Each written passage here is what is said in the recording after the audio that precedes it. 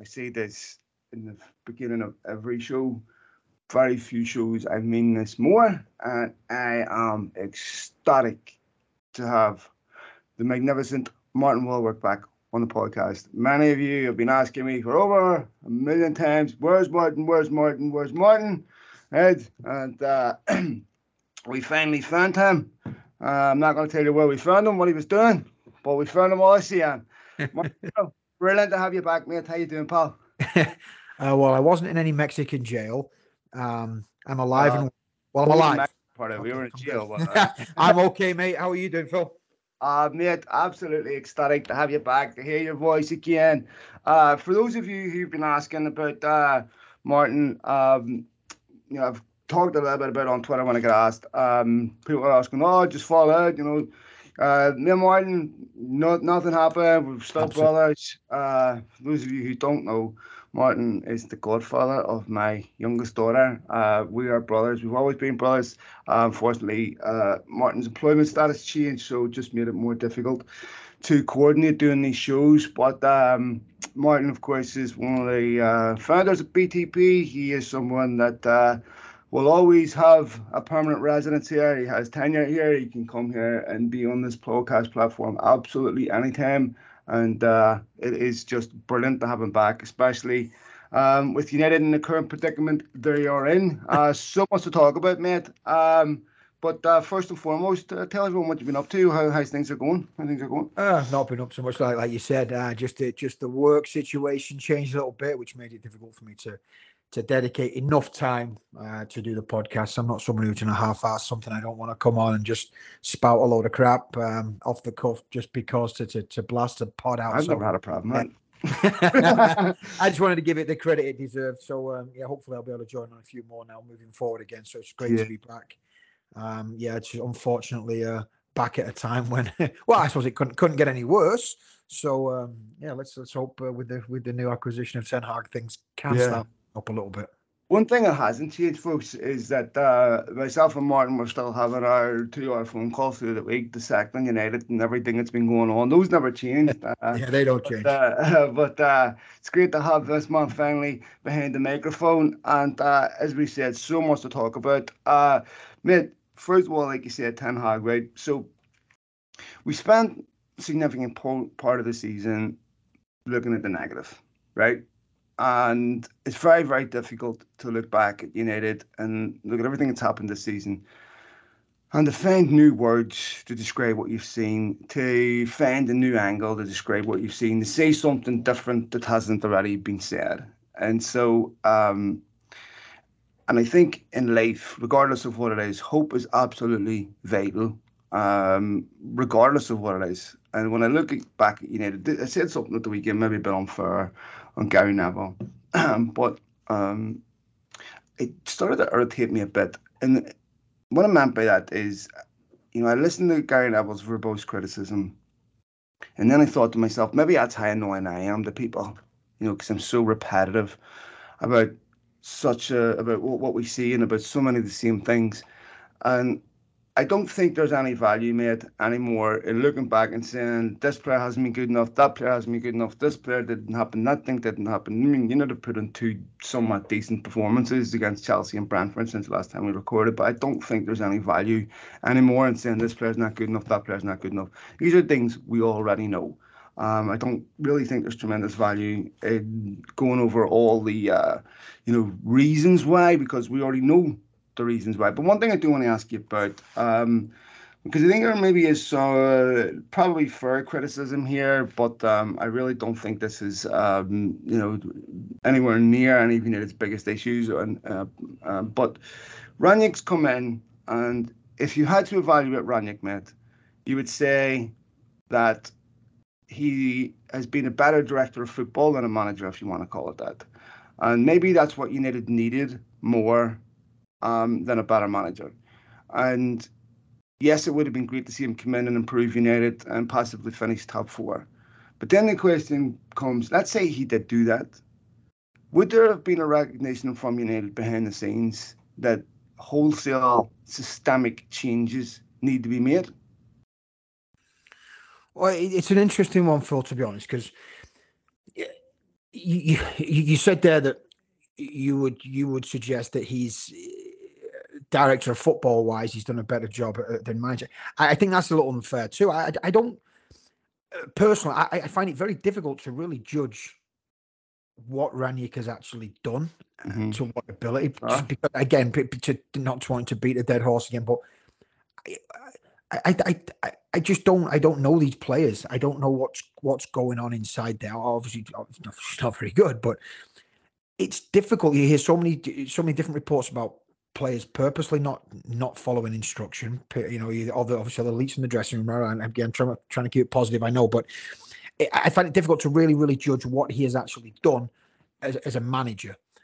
Baffling formations, just odd formations. You know, can criticize him for the same reasons people were criticizing Ollie with sticking by the same players for a while. So it is difficult. But what you said there about if he would have been more of a success, managerial, coach-wise, tactician-wise, it makes me wonder. I hadn't really put too much thought into it, to be honest, but it does really make me wonder, knowing this ownership, the way it was all very quiet and very the lack of transparency the whole time. Was he an interim manager? Was he really an interim manager at the very start?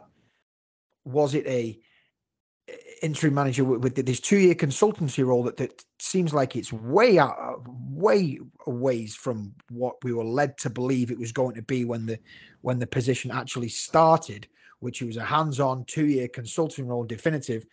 It just kind of seemed to waver from that, and all of a sudden he's got the Austrian job and he's going to be loosely affiliated with Man United, which for myself, it's somewhat of a conflict of interest. I don't really know how that can work, but it's just really odd. But I do tend to agree, though, that if things would have gone more positively and we would have seen drastic improvement and we would have got that top 4, you wouldn't put it past this ownership model to say, okay, we're good, and let's give him more time. And what investment would have happened then? So the answer, and again, maybe in a big roundabout way, verbal diarrhea there, I guess, but I just don't know. But I find myself saying, I just don't know a hell of a lot with this current United side, the current United setup from top to bottom. I just don't know what you're going to get from week to week. You don't know what's going to change, what's not going to change. I do know what's not going to change is that the Glazers have still not been over here watching games, and Glazers still haven't followed through with any promises they made a year ago after the protests before the Liverpool game. Well, you bring up a good point there, and that's a fair shout, because I genuinely believe. So when Ranić came in after Watford, morale was at an all-time low, and if you remember some of the things that he was saying at the time, there was 2 things that stood out for me. One, when he was asked, "Is there a potential for you to take the job on a long-term basis?" Right, and he batted that question away. He didn't say no. What he said was, "Let's look at that at the end of the season. We'll worry about that at the end of the season." So clearly, in his mind, that wasn't a closed door. There was a potential there. And I genuinely think if you look at what really got Solskjaer the job, it was the contrast between what went before and what was, right? It was the momentum, the mood, everything had changed from negative to positive. And it was an easy acquisition. It was an easy one to satisfy the fans too. Of course, but mate, I think if you looked at what the Glazers are and Woodward AL was doing back then, so Mourinho was a departure from some mythical United way, if you like, right? Solskjaer ticked every box they dreamed of, right? And it was almost like they got it right by accident, right? They brought in this club legend on an interim basis. All of a sudden, they're playing expansive attacking football. The mood's great. The fans are on side. The fans are singing Solskjaer's name. The optics are great. And all of a sudden, Woodward AL sitting there going, we finally figured out how to be successful on the pitch with this model off the pitch. Yeah. And I totally understood when you're not a football person getting swept up in that emotion and saying, give him the job.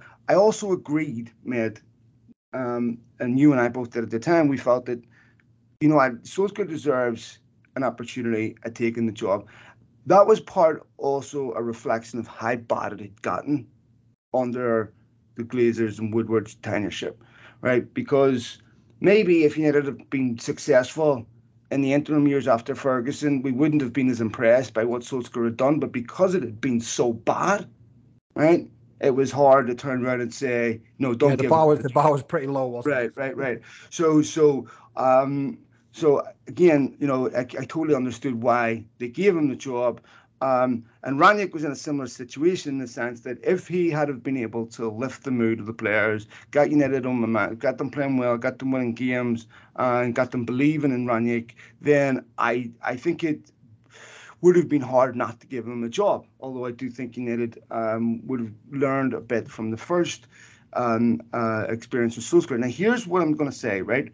So, anyone who's ever worked anywhere in their life will know that the person leaving gets blamed on everything, right? That's just human nature, right? So, United have an opportunity right now, if you're Richard Arnold, right now, to say everything was Ed Woodward's fault without saying it, right?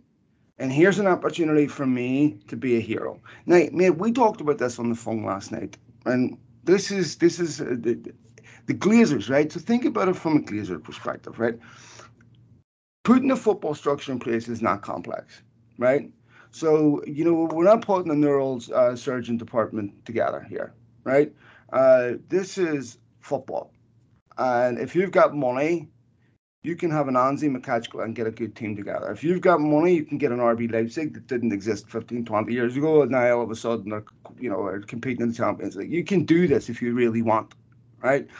So United now, if the Glazers had turned around and said, we're going to modernize this football club, we're going to have a director of football, we're going to have all these football structures in place, and we're still going to do what we do off the field. I still believe this would have been cheaper to do, right?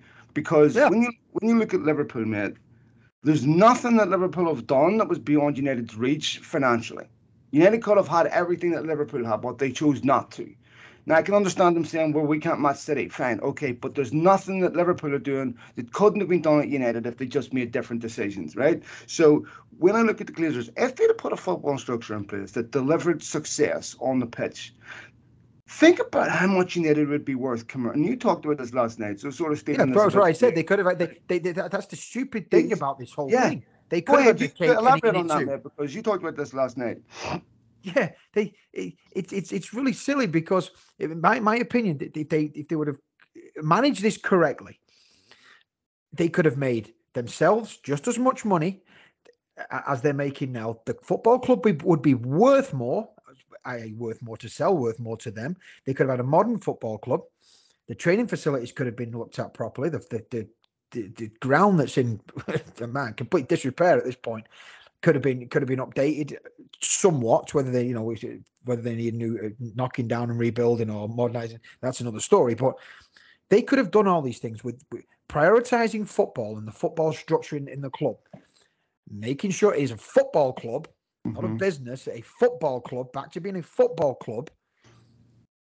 The Glazers may not have been liked, but they certainly wouldn't be disliked. They would have been, the fact that they're not around, that wouldn't have been an issue. The dividends wouldn't have been an issue because there was a way of doing this, and the amount of money United have wasted on by the wrong people making these decisions about football and what goes on the football side of things is astronomical. This could have all been done if managed correctly with the correct people doing the correct jobs and the correct roles that they're supposed to be doing things. And I hate to say it, but like they do at City, like they do at Liverpool, they have the correct people in the correct roles. That was all on United's doorstep. It has been so mismanaged. And, the other thing I said to you was about Ed Woodward, marketing genius. I've got zero experience in marketing. I can market Man United Football Club. If you're winning on the pitch and you've got a proper structure in place, the thing sells itself. So, selling a pot noodle in India, I can do that. I sit on my laptop. and field calls all day long. So that's one of the most frustrating parts about this whole thing. It was all attainable. It was all achievable. Mm-hmm. They could have had the cake. They could have eaten it too. They could have had both. But they so heavily prioritized the commercial side of it, the business side of it, their dividend side of it, that this is the state we're left in. And that's a really sad thing. Well, and look at that, man. You're right, because if they hadn't got the football said right, because there's a very clear correlation between two things that really provoke protests, and they are, of course, how United invest and how United are playing on the pitch. And when United don't invest properly, or when they're not playing well on the pitch, it brings the Glazer ownership sharply into focus. If United were winning trophies, if they were playing exceptional football, nobody would be even talking about the Glazers. No. Right? They would have made enough money to pay off the debt if they'd have wanted, which they probably wouldn't have. Their dividends would significantly increase. The value of that brand would be twice what it is now, right? And, mate, the thing is, like, and I've said this so many times, what we see at Manchester United is obviously a direct consequence of how they want the football club to be run. And the one part where I have a hole in my logic, right? Because with the Glazers, it's not difficult to predict what they're going to do, right? It's not difficult to predict how they're going to run the football club and all that. It's pretty simple. But I just don't understand the negligence. I don't understand how they're so comfortable with being absentee owners and letting these kids have unlimited pocket money and squander it. I recognize that it's United's money, they have to pay it back, but this affects their profit. This affects how big their dividend is. This affects the value of the football club. This affects the value of the brand. It affects how much they get from sponsorships, right? It affects how much they have to pay players, because now you are running out of reasons to get people to sign for your football club, right? Yeah. So I look at this and I'm thinking, I just don't understand why they've allowed this to happen. So anyway, I think in some sense, the current predicament of football club, it helps because now Manchester United are in a situation where they have no choice but to shred every single thing that that they once done. And when Ralf Rangnick is turning around and saying we need 10 players, right? I mean, here's the thing. That may be one of the most important things that Ralf Rangnick has said during his time at Manchester United, right? Totally agree. And back at you, sorry to interrupt there, but back to your original question about judging, Manny. This is the major part. This is the part where we can truly judge and look at what he has done for the club. Managerial wise, coaching wise, I really don't know because I don't trust the players. And sure. Structure. This part of it, as you're about to say, is the key, because this part he's got spot on. He has got absolutely spot on, and he's put him in a position now where it's outed. There's no more. You kind of get the feeling this is a bit of a watershed moment here. And I think I've probably said that before. So I hope I'm right here. But it's gone so badly wrong. And now it's so much more is out in the open from a player perspective and from the managerial side of it, from Rangnick, the director of football, if you want to call him at this point, consultant. It's so much more is out in the open and in its specifics. And it's, this is how many players we need. This is how many players have got to go. These are the players who, he didn't want to play. Oh, sorry, he told me he didn't want to play. Oh, he told me he was sick. He said he's injured. He's not injured. So there's a lot more, I feel it's a little bit more, slightly clearer picture than there has been before. And like you said with Richard Arnold, he has a golden opportunity here to be the hero. And that is it. Like, if you're Richard Arnold, whether you're culpable for what's gone before or not doesn't really matter. What matters is here's an opportunity for you to be a hero to Manchester United fans, to immortalize yourself, right? And there's a common confusion made because people think, Manchester United fans loathe any attempt of the club to monetize things. They don't, right? You speak to most United fans, they don't care about the kits. They don't care about a lot of the sponsors. What they care about is that's the only thing that matters to the club. When that takes precedent over everything else, that's the issue, right? We understand that business is part of football. We understand that monetization is part of football. It's about the balance, right?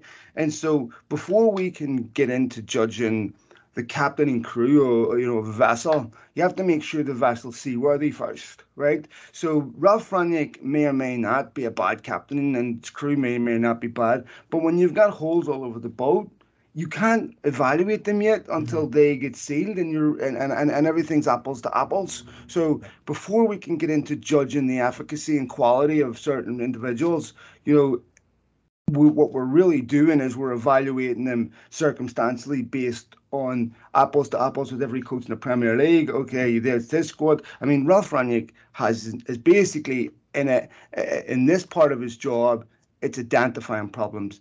He has had no attempt to fix a problem. So none of these are his players. So to me, there's enough plausible deniability that not all of this, that Ralph Rangnick isn't responsible for what's happened. However, what I wanted to look at is so United, when Ralph Rangnick's talking about 10 players, right?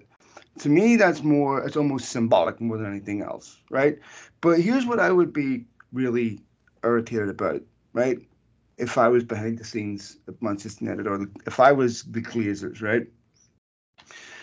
You need a rebuild of 10 players, right? Which then makes me ask the question, what the fuck have you been doing for 9 years? Yeah. How on earth do we need a whole new team? Yeah. So you're telling me... And we're still identifying the positions that we have, by the way, supposedly have taken care of. Well, centre back, right back. How many forwards have we been through? How many right back? How many centre backs? And we still need a centre back. Midfield still not been addressed.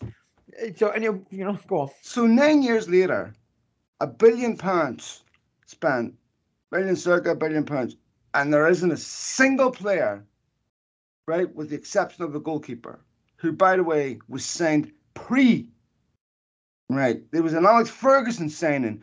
So you're telling me during the Woodward, Richard Arnold tenure, there hasn't been a single player, there isn't a single player worth keeping? Maybe you want to look at what you're building on, right? If you're asking me here's another rebuild. Yeah, but here's the thing. If you're asking me to come in and build you houses on the ocean, right, we're going to keep building until we get a solid foundation, right, that's actually capable of supporting what we're trying to build. That, by the way, is not a foundation that shifts based on the mood, based on, some automaticities of the particular people who run the football club. This is a unbreakable foundation that will not be compromised, that is not subject to change, that is fixed, firm, hermetically seamed, and everything is geared towards that. Until we get that, until we have a solid foundation to build on, then, it's going to be no surprise that these things fall over, because they're not being built on anything solid. I mean, I'm sorry, I'm not a philosopher, so I have crap metaphors, but you get what I'm trying to say, right? So for me, I think when United are United need to recognize first and foremost, before we can ask anyone to build us something, we have to provide that builder with a solid foundation, and they keep forgetting that part. Yeah, I'm just trying to get my head around these transfers. I was just looking here from when it began. Fellaini gone. Juan Mata never really used properly in my opinion. Then you're looking at Ander Herrera gone. Luke Shaw 27 million. Okay, still at the club. Angel Di Maria, Daley Blind, Radamel Falcao. Fourth season, you look at Darmian, Depay, Schneiderlin, Schweinsteiger, Sergio Romero, Martial. Take your pick of how many of them are still around. Eric Bailly is about to go. Zlatan, you can argue whether he was I guess he was a success, but again, you get a couple of years out of him, right? And it's again too late in his career. Mkhitaryan, flop. Lukaku, Lindelof, Matic, Alexis Sanchez, Diogo Dalot, Fred, Lee Grant, Dan James, Wan-Bissaka, Maguire, Fernandes, Igalo. It's just the list goes on. I mean, Cavani, Van der Beek, Telles, Palestri, Traore. I mean, the amount of money spent on players who are not even longer there. So we can talk about what the fuck they've been doing for all this, but they're even replacing the players that they bought. So they're not even getting it wrong once. They're then getting rid of the players that they already bought. Meanwhile, how many of that squad is still? I mean, look at the players that are on the periphery, that are on the fringe, that are on 100 and 150 grand a week, and you wonder why you can't get rid of them. They wonder, people go, oh wow, you wonder why you can't. Oh, why you give them new contracts? You know why you give them new contracts? Because it's cheaper to keep them. You can't get rid of them. Always been that way, man. You can't get rid of them. Way. So we're in a situation where, realistically, it probably is 10. I mean, but look, let's be honest. How many do you think are going to come in this window, in the summer window? Let's be brutally honest. So because how many are going out? We know for sure. We know for sure of 6, right?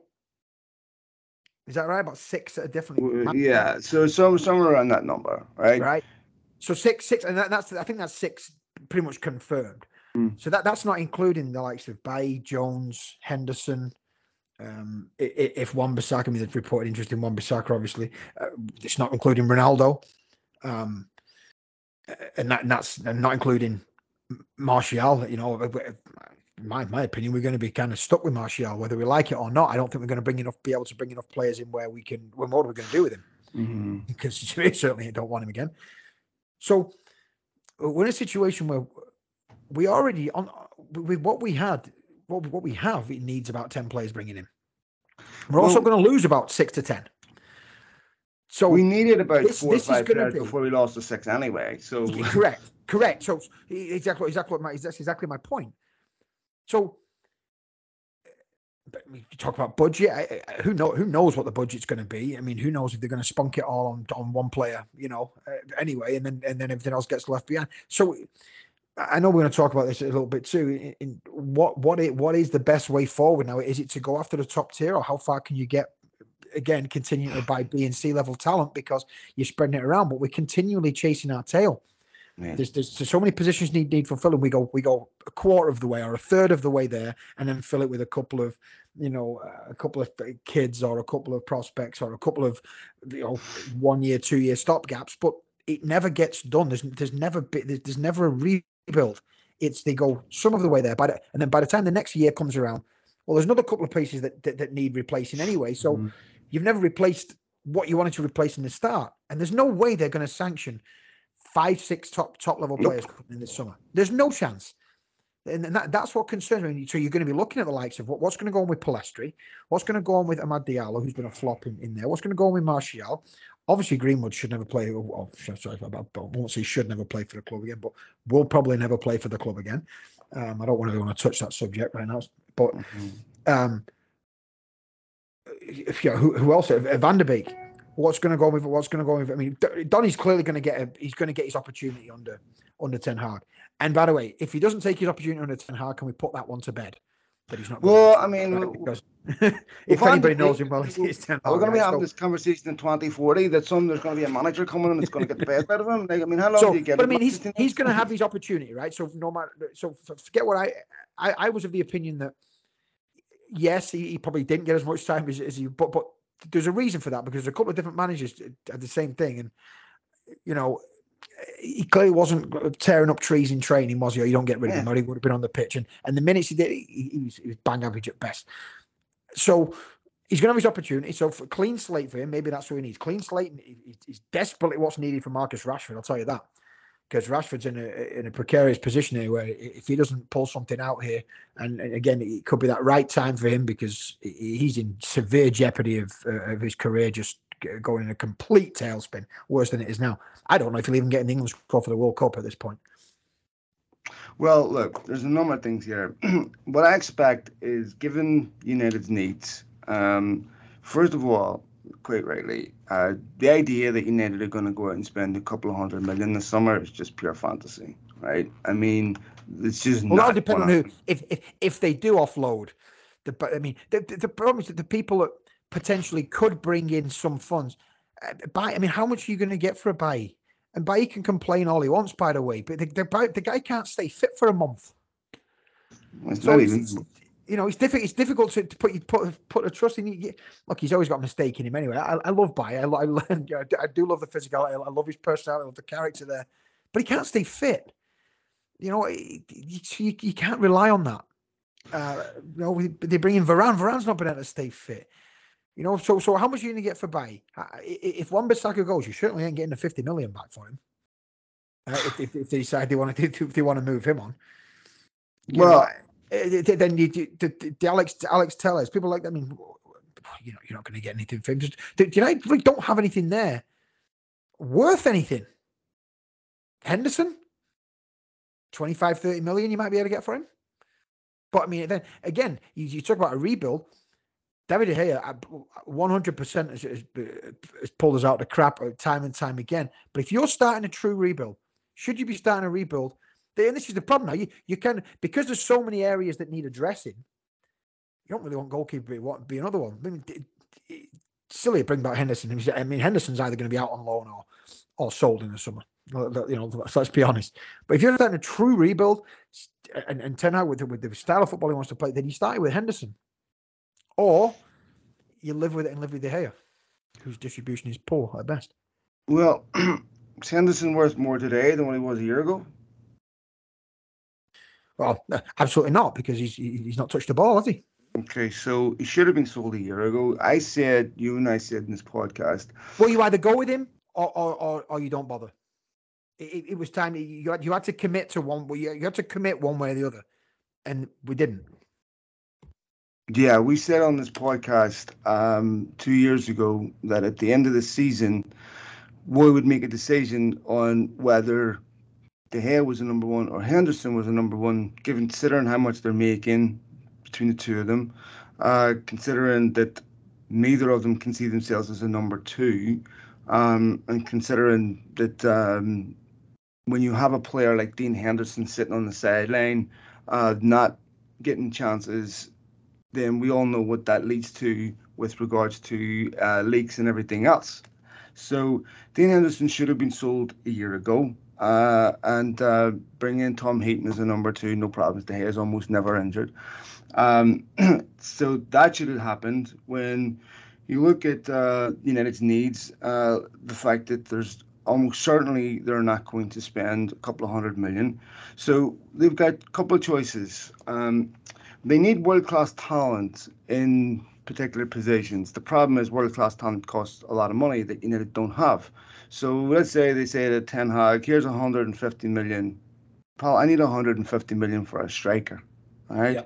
So when you've got Manchester City signing Haaland and Julian Alvarez, you've got Real Madrid signing Mbappe. Good thing Real Madrid didn't turn around and say, hey, that Eden Hazard signing didn't work out, so we're done with those high-profile signings. We're going to go back signing the young players. Somehow, I don't know how on earth that happened as a narrative, because if young players come to United and work out, because we're better at that signing. Really? How many young players United signing come there and work out? I don't see, so Real Madrid didn't turn around and say, hey, yeah, that Eden Hazard signing didn't quite work out, so we're not going to sign Mbappe.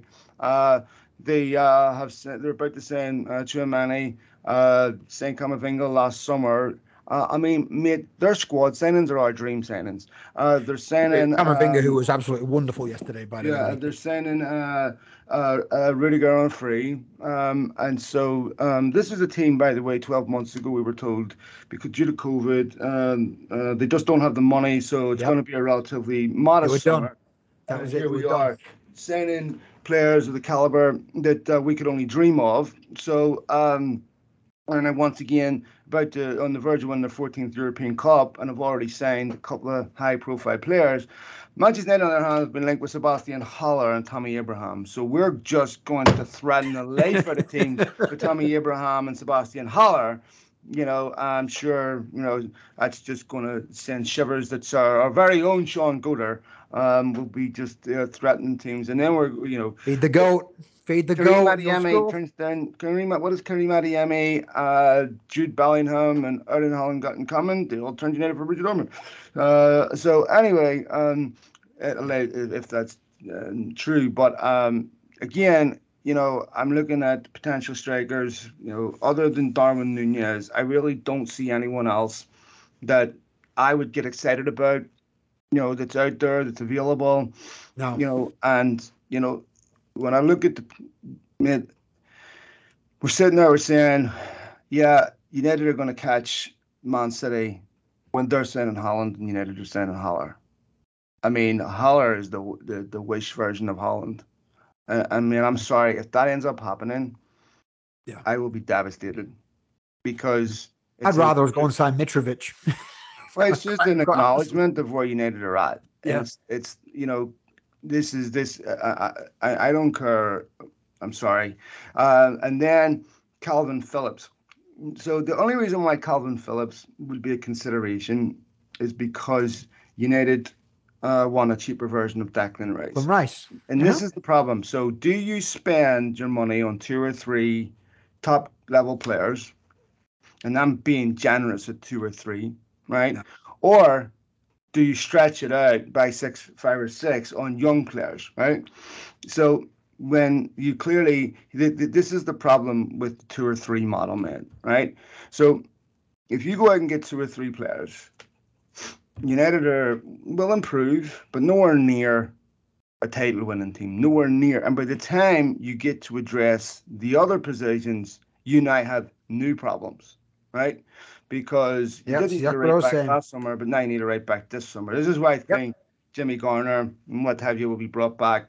Well, they'll get a fair crack. They'll certainly get a fair crack at it on the Ten Hag. But the sad thing is, they may be in a position where he might not be ready. But hey, we don't have anybody else. So there we are, man. This is the legacy of a 9-year tenure, and that 2 or 3, player structure, that model right there, that only works if you're doing that every window and you're targeting the correct areas every time, and you're getting the right players in the right areas every time. Not there's one here and then now hey, conveniently we're going to change manager at this time of year, so there's going to be no transfers there in the winter break there. I have no issue with them not signing players in January. No. This time I did. But I'm just saying, there's a lot of convenience goes in. The timing of a lot of things. And the vanity signings. The Maguire one. Look, it's not Maguire's fault. He's paid 80 million. By the way, do you know why he cost 80 million? You know why? But we dragged our feet so long. And when did we sign him? We signed him when we got the Lukaku money sorted out.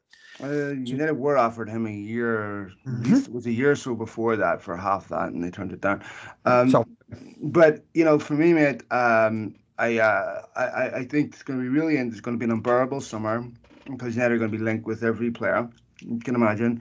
I noticed they're being linked with a Milinkovic-Savic.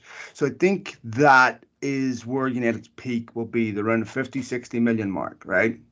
So I could see them signing 2 midfielders so what I could see United doing, right, is signing 2 midfielders around the 50-60 million mark, right? Signing a striker, right? And then possibly signing another one who's about to be out of contract somewhere that kicks the can down the road. So, all right, we'll do like a Cavani type thing where that tides us over for a year or 2, and then we'll address that next season, right? That's what I can see happening. Whether United, but of course, there's other positions that are badly needed in defence and everywhere else. The right back position desperately needs to be addressed. Yeah. And I don't know. It's but I mean, somebody needs realistically, but I mean, you can get by with Luke Shaw. Tellez isn't good enough. Tellez is just not good enough. I'm sorry. I mean, and the centre of midfield desperately, but I almost think you needed a striker anyway. And now now you lose Cavani. You really need 2. There's going to be a lot of these players coming back off loan are going to be considered signings. The likes of Garner to Mengi. You're going to see more time from them. You're going to be looking at the likes of the even younger ones, Iqbal, Shoretiri. If that's what you'd have to rely on next season, I'm just gonna. If you needed to turn around and saying there'll be hey, a fair few of them are in the permanent match day squad. well, if United are turning around and saying we're going to move, first of all, I hear this all: play the kids, play the kids, play the kids. If you remember, and I know we got to go here in a minute, man. Um, I know we got to wrap this up, but if you remember back in 1989, Ferguson refused to play the kids in the FA Cup because of didn't want to ruin careers. The gap between the under 23s Premier League is absolutely massive, which is why those loan deals are so important to the Championship for a year or two, and then get ready for the Premier League. And even then, we're not sure. Jimmy Garner will no doubt have benefited immensely from being in the Championship.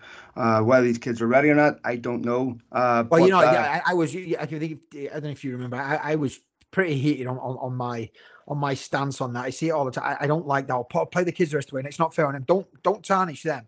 Don't yeah, don't no, it's not scar fair them on with them. don't scar them with this crap and let them go in there and suffering this. No, they bring them through at the right time with proper, true, experienced professionals, proper professionals around them to guide them. Don't ruin them before they started. Mate, I don't mind. I don't mind one or two.